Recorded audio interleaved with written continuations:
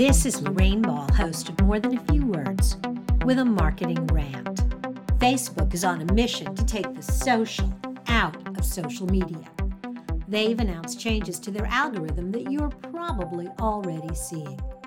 They're prioritizing ads and videos from complete strangers over the updates from your family and friends. Those are going to be buried somewhere, and you're really going to have to look for them. As a user, this is incredibly frustrating. And as a business owner, it's kind of confusing as I try to figure out how to navigate this post-algorithm change world, where there's really no social, and it's all just media.